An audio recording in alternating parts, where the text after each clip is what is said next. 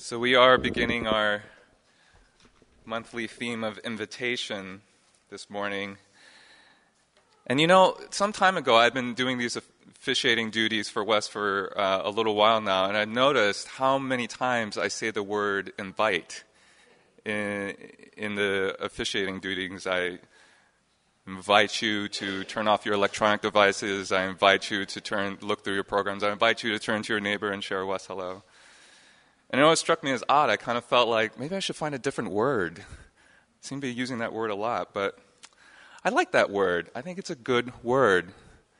It's a warm and welcoming word. I think it welcomes people to come together just as they are, and we get to see what's possible, what can come out of it. Well, this morning, Marty and I have some stories to tell.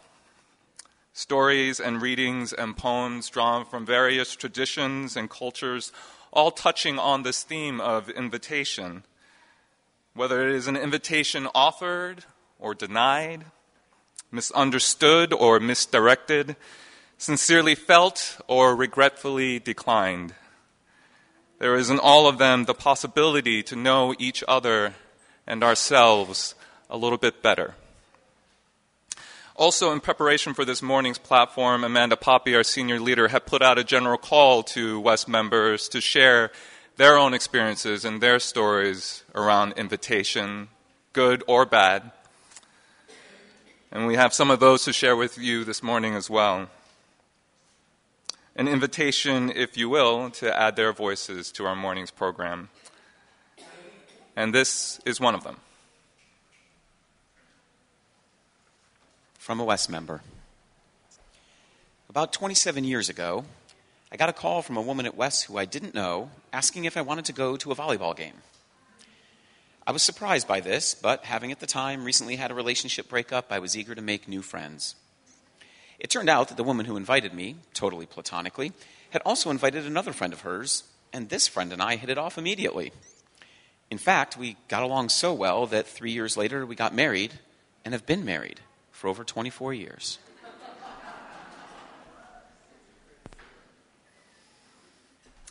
This first story we have to share is called A Calabash of Poi. It's a Hawaiian folktale. Who knows what a calabash of poi is? Does anyone? Any of the little ones? Hey, Kristen in the back there? That's right. A calabash is a gourd. It's actually a plant that has a hard shell, and if you cut it open and dry the shell, it can turn into a nice bowl. And in Hawaii, they use this bowl as a traditional way to serve food. And poi is kind of like porridge or mashed potatoes. It's actually made out of a plant as well, the taro root that they pull out of the ground, they mash it up, and they mix it with water, and it makes this sort of porridge-like consistency that they eat with some of their meals called poi. So this story is called A Calabash of Poi. Oh, and I need your help to tell this story. This is a little bit of audience participation. So you guys will actually be playing some of the characters in this story. So I need you to say some words for me, and we can practice a little bit here. So Marty, if you will bring up. So let's practice this. As the lines come up on the screen, you'll just say them. So let's practice this one. Ready? Very nice. Let's try the next one.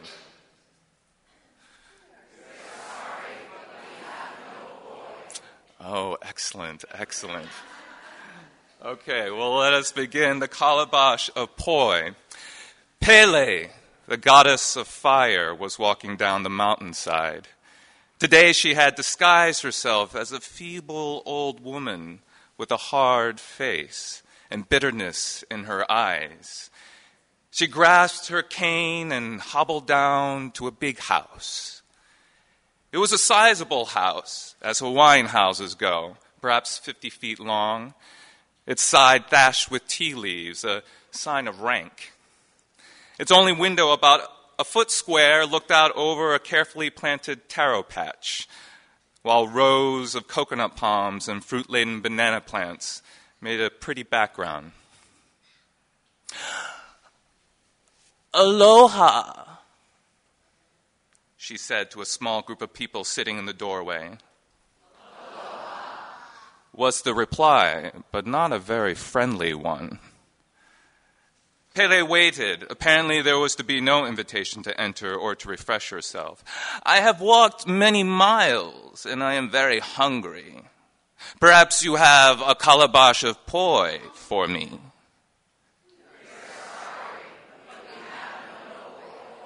Said the master of the house. Then perhaps a small piece of fish. Then at least some ripe berries. I am parched with thirst. Our berries are all green. See for yourself if your eyes are not too old. Well, that's not very nice. Pele's eyes were far from dim. At other times, they blazed with fire at the moment's provocation. But this time, bowing low, she made her way in silence to the gate and back onto the road. A few steps further down the hard road, she entered a smaller garden and paused at a small hut. The work of the day and the evening meal were over. The children played, and a fisherman and his wife sat watching the last golden rays of the sun sinking.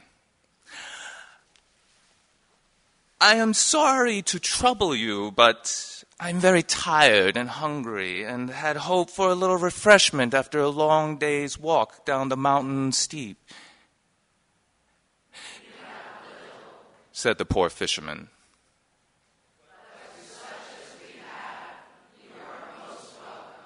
And even as he spoke, his wife had risen, motioned Pele to a place on the mat, and sat before her a large calabash of poi. Pele ate happily, dipping her finger into the calabash. She raised it dripping with poi to her mouth. She finished the entire contents in no time. Then rising to her feet, she uttered these words. When you plant taro at night, you may pull it in the morning. Your cane shall mature overnight, and your bananas ripen in one day's sunshine. You shall have as many crops as there are days in the year. Then Pele trudged out of the gate and was seen to disappear toward Hale Mau Mau in a cloud of flame. When the astonished fisherman walked outside his hut the next morning, yellow bananas hung on new plants, the full-grown taro stood ready to be pulled, and the cane cuttings reached the eaves of his house. Thank you very much.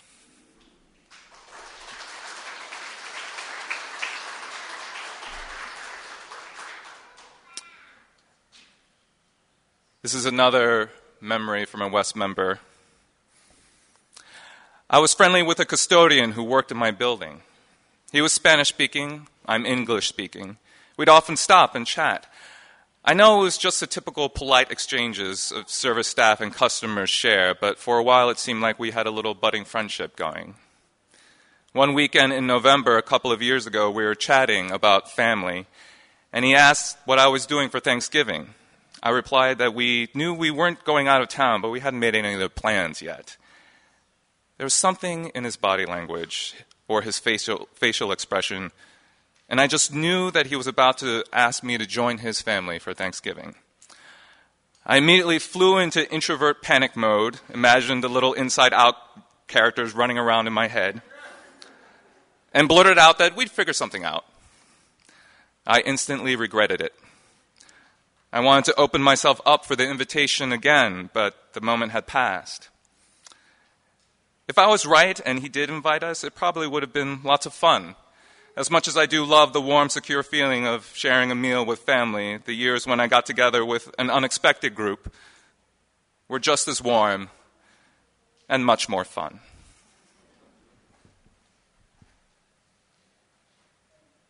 Our next story is the story of Mullah Nasruddin. The title is actually a little bit longer, but it gives away the punchline. So we'll just, Mullah Nasruddin.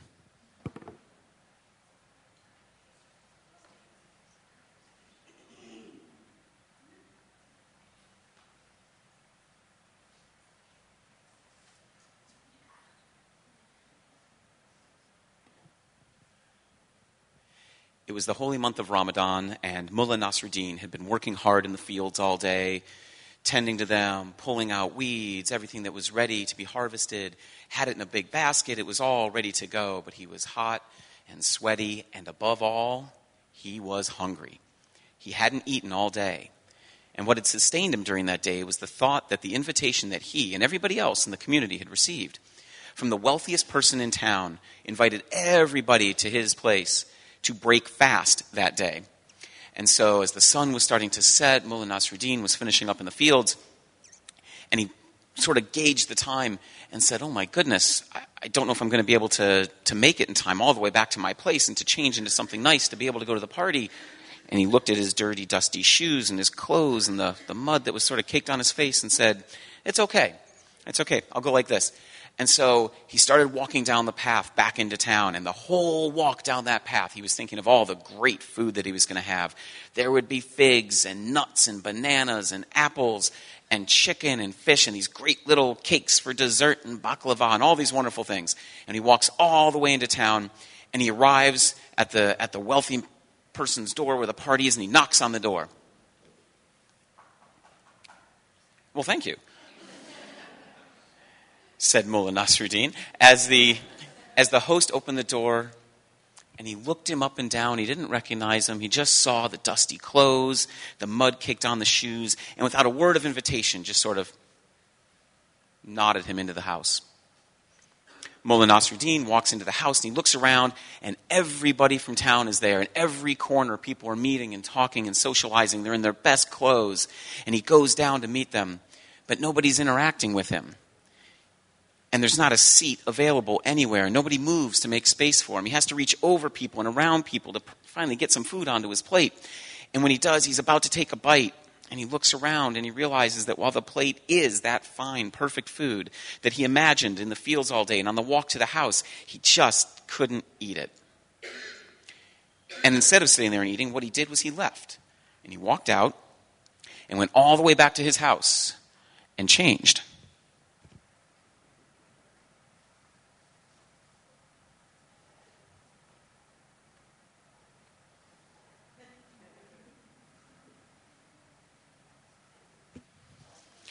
Into his finest coat and shirt.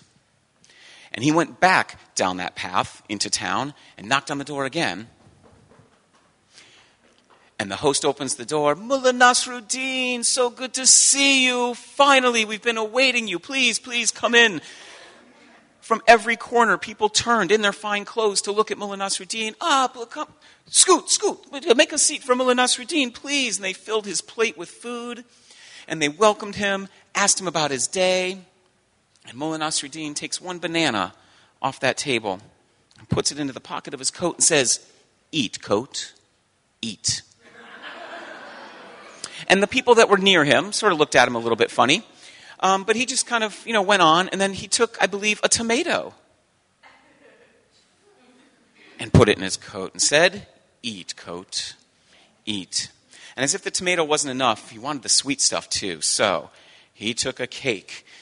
Eat, coat, eat. And there was food everywhere for Mullah Nasruddin. For example, there was... Who's got food for Mullah Nasruddin?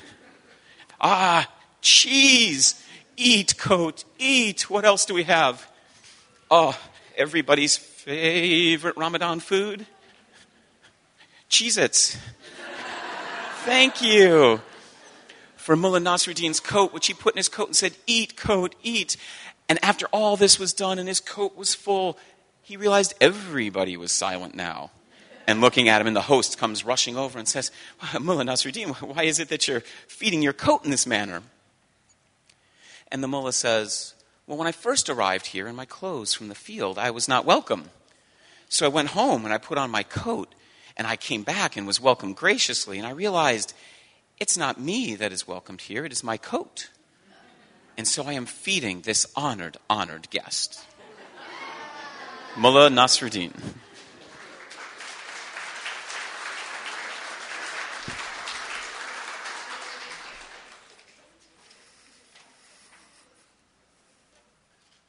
This is a reading from David White. A real conversation always contains an invitation. You are inviting another person to reveal herself or himself to you, to tell you who they are and what they want. Well, in the interest of inviting folks to reveal themselves, a little bit of themselves to us, I'd like to now invite Nora Ludden and Barry Gala forward to share an experience of their own.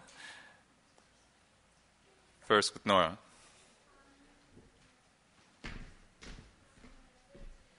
Hi there. I was 16. I got a job acting in a play and as a street character at the Maryland Renaissance Festival. It was a pretty good summer job. Near the end of the summer, a fellow actor said that he had been offered a job with this circus that was just getting started. A radical new concept, a circus with no animals. No experience was necessary. They were looking for performers with a specific height and weight, and I fit in that range. And they would provide months of free, intensive training for anyone who signed the contract to work with them. Would I have to drop out of high school? Yeah. Was it a ploy to date me? Probably. But I still wonder, usually on days when things are not going well in the office, what would have been if I had not turned down the opportunity to get in on the first floor of Cirque du Soleil.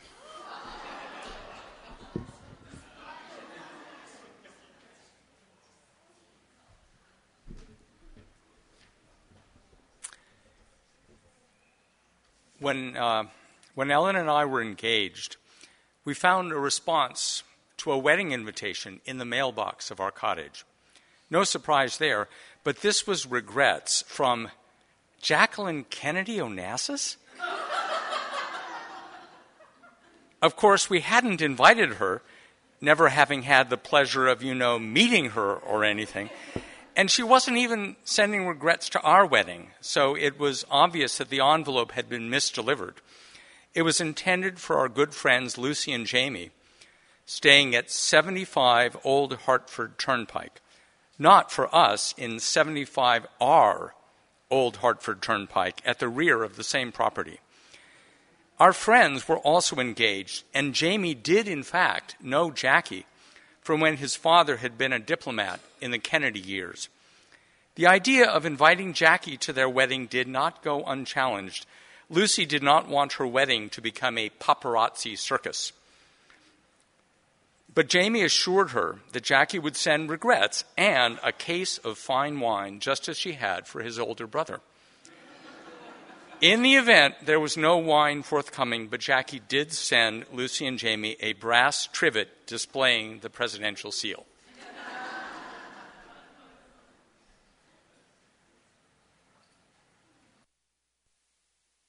Next story, this is called The Lion's Wedding. Lion with an L. Yeah? So who attends lions' weddings? Potentially other lions, but all sorts of animals. So here's what I'm going to ask of you. You folks over here, from here over, monkeys. When monkeys talk, what do they sound like? Nice. This is a very unique forest because next to the monkeys, those of you from aisle to aisle right here, are the bears. And when bears talk, they kind of go like this. All right. And finally, it's this narrow strip, but you're going to have to make up what you lack in numbers. You'll have to make up for in passion. The elephants, who say, okay. Now that we know what elephants sound like, we'll be good with this. So the lion's wedding. There once was a young lion, and he lived in the forest of Vrindavan. And just like all young lions, he looked very fierce. And all the other animals were afraid of him. And they'd grown up for generations being afraid of the lion. So, for example, the monkeys would tell their young, Exactly. When lion goes walking by, make sure that you move out of the way. The bears would instruct their cubs that if you see lion walking about, get back in the cave. And even the big, strong, powerful elephants would chide their young, saying, you may be big, but you are no match for lion. And thank you for accenting that was perfect. But that young lion, while he looked very fierce, he actually had a very kind and tender heart. And one year, as he was getting older, he met a lioness who was smart and creative and really good in science and math, and she was kind to others. And he proposed, and she said yes, and he was so excited, and he realized that he was going to have this fantastic wedding, and this might be the perfect opportunity to show all those other animals that he really did have a kind heart, and they could all get together and celebrate his wedding together. So he went back out into the forest and went to each of the animals, and he went to the elephants and said, "Oh, dear elephant, it would be an honor if you would play the trumpet at my wedding to herald everybody in." And the elephant said, Of course, whatever you say.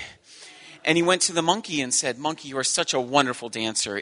I would really appreciate if you would come to my wedding and help entertain the people those who show up." And monkey said, "Absolutely, I'll be there." And then monkey scurried away. And then he went to bear and said, "Bear, I would really be honored if you would come to my wedding, and if you could, bring some fresh honey for the rituals." And bear said, "I will do my best. I will try." And then bear kind of walked off. And this way, the lion went to all the other animals in the forest, to the cats, to the giraffes, to those little rodent things I don't remember their name of. All of them got an invitation to the young lion's wedding. And this big event was spread out. And it was the day of the wedding, and the lion and the lioness were standing there. And all the other animals in the forest did not show up. And the young lion was so sad. A few days later, bear was talking to elephant and said, "Why didn't you go to young lion's wedding?" And the elephants replied, "I may be big, but I'm still afraid of lion. Why didn't you go?" To which the bears replied, "I was afraid I hadn't collected enough honey and the lion might get angry and eat me." So the monkey chimed in, as monkeys do, to say, "I'm so afraid of lion that I was worried that I wouldn't even be able to dance." And the wise crow, who had also been invited, flew overhead and said, "Thus it is, my friends. We cannot share happiness with those we fear." And because of those unfounded fears, nobody went to young lion's wedding.